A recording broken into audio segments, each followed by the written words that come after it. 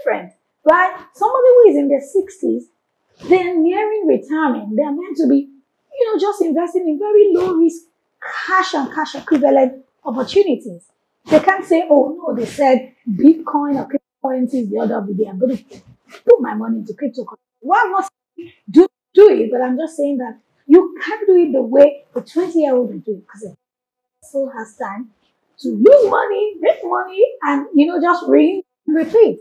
So please consider your age.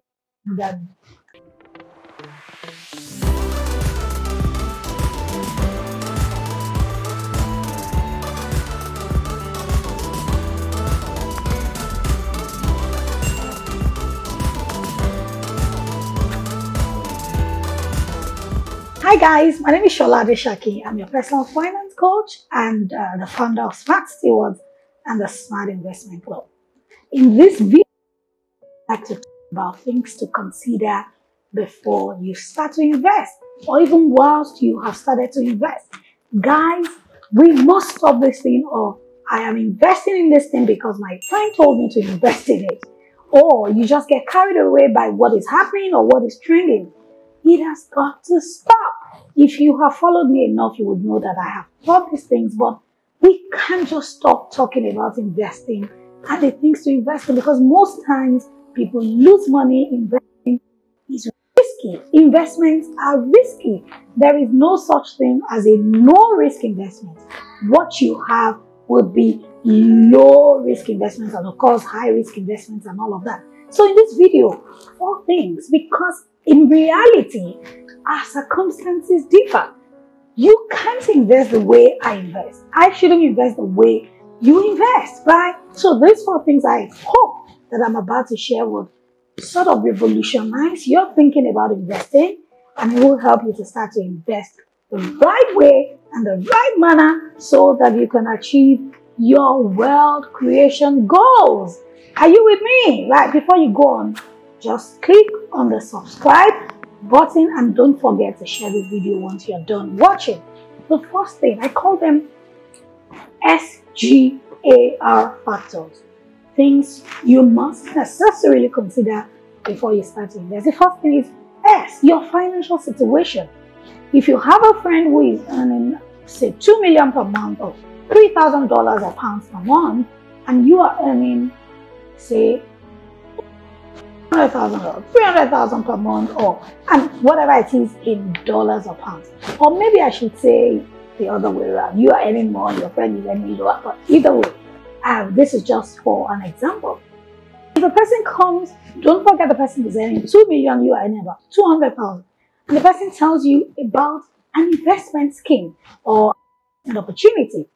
You should sit down to sort of figure it out that, hey, this person's disposable and discretionary income is likely higher than mine, or is obviously higher than mine. This person can take on more risks, right? If the person is putting 1 million in investments, your own salary is not even up to that yet. They can afford to lose. They can afford to play with their finances, right? So before you consider investments or a certain type of investment, you must sit down to see, what is my income? You have done your budget. 50% of my income into my necessities, 30% will go into my savings and investment, 20% into my wants. Out of my savings and investment, how much is that amount? Right? Is it $1,000? Is it $500,000? Is it $100,000? Whatever it is. How much can I conveniently invest? I have seen people take out their entire month's salary into investment schemes, and then it goes bad and then everybody's crying. Right. So what is the situation? Interact with your figures. Plan before you start to commit your money into any investment. The second thing will be G, your goals. If you have followed me long enough, I teach the 3 types of financial you should set. The first one, short-term goals. Things you desire to do within 1 year. Right. Mid-term goals, like things you want to do between 2 and 4 or 5 years. And long-term goals are things that you want to do 7 years and above. Yeah, I know somebody is saying, how can I start to plan for 7 years or 10 years? You've got to plan. You've got to plan. The days seem so slow, for the years and the decades really pan out so fast. Right, so your goals will determine what you are investing in. If you have to pay rent in the next 6 months or 1 year, you can't put that money into something that will take longer time or something that might not yield the results or yield the returns on your capital back when you're ready, right? If you are not married, your goals are likely to be different. Or if you're married, you have children, your goals are likely to be different from the person who is not married yet, because we are in different phases and seasons of our lives. So again, when somebody comes with an investment scheme, have a very frank and candid conversation. You can do this, but I can do it because I need this funds in 1 year. I need these funds in 3 months. I need these funds in 9 months. Or I can invest in this because I don't need them until 2. Please consider your goals before you invest. The third thing will be your age. SGA, age. I tell people, see, you have got to consider your age in investing. So in our community, Smart Stewards community, the Smart Investment Club especially, we've got people who are in the 60s, who are in the 50s, and we've got millennials, we've got Gen Z, people who are under 25, we've got people in their 30s and 40s. When you roll out investment, those particular investments cannot be applicable to everybody, because our age and our goals are different, right? Somebody who is in their 60s, they're nearing retirement. They're meant to be, just investing in very low risk cash and cash equivalent opportunities. They can't say, oh no, they said Bitcoin or cryptocurrency is the order of the day. I'm going to put my money into cryptocurrency. Well, I'm not saying do it, but I'm just saying that you can't do it the way a 20-year-old will do it, because it still has time to lose money, make money, and just retreat. So please consider your age. That once you start to hit your 40s, right, you've got to watch what you have in savings and investment, especially in cash and cash equivalents, more seriously. I did a couple of videos a while ago, what you should do with your finances in your 20s, 30s, 40s, 50s and above.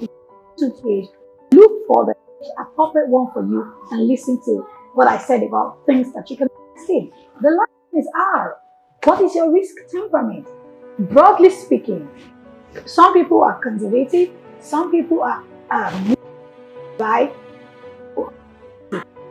medium, you have aggressive, and all of those subsets have those. You must know your temperament. Investment Club, we have a profiling questionnaire that helps you know what kind of investor and how much of risk you can take. So if somebody is aggressive and they come to you with an opportunity and you're moderate, you can't just jump on it. You've got to sit down. Do I just want growth? Do I just want income? Can I afford to lose my money? If this money doesn't come back, how does it affect me? I am conservative, aggressive, right? So you do profiling to know your risk temperament or you start to invest. And of course, there are different asset classes that you can invest in: cash and cash equivalents, fixed income, equity, real estate, and other alternative investment. Of course, equities as well. So you've got to consider all of these things, and please don't into investing without considering these 4 things. And keep winning with your fund.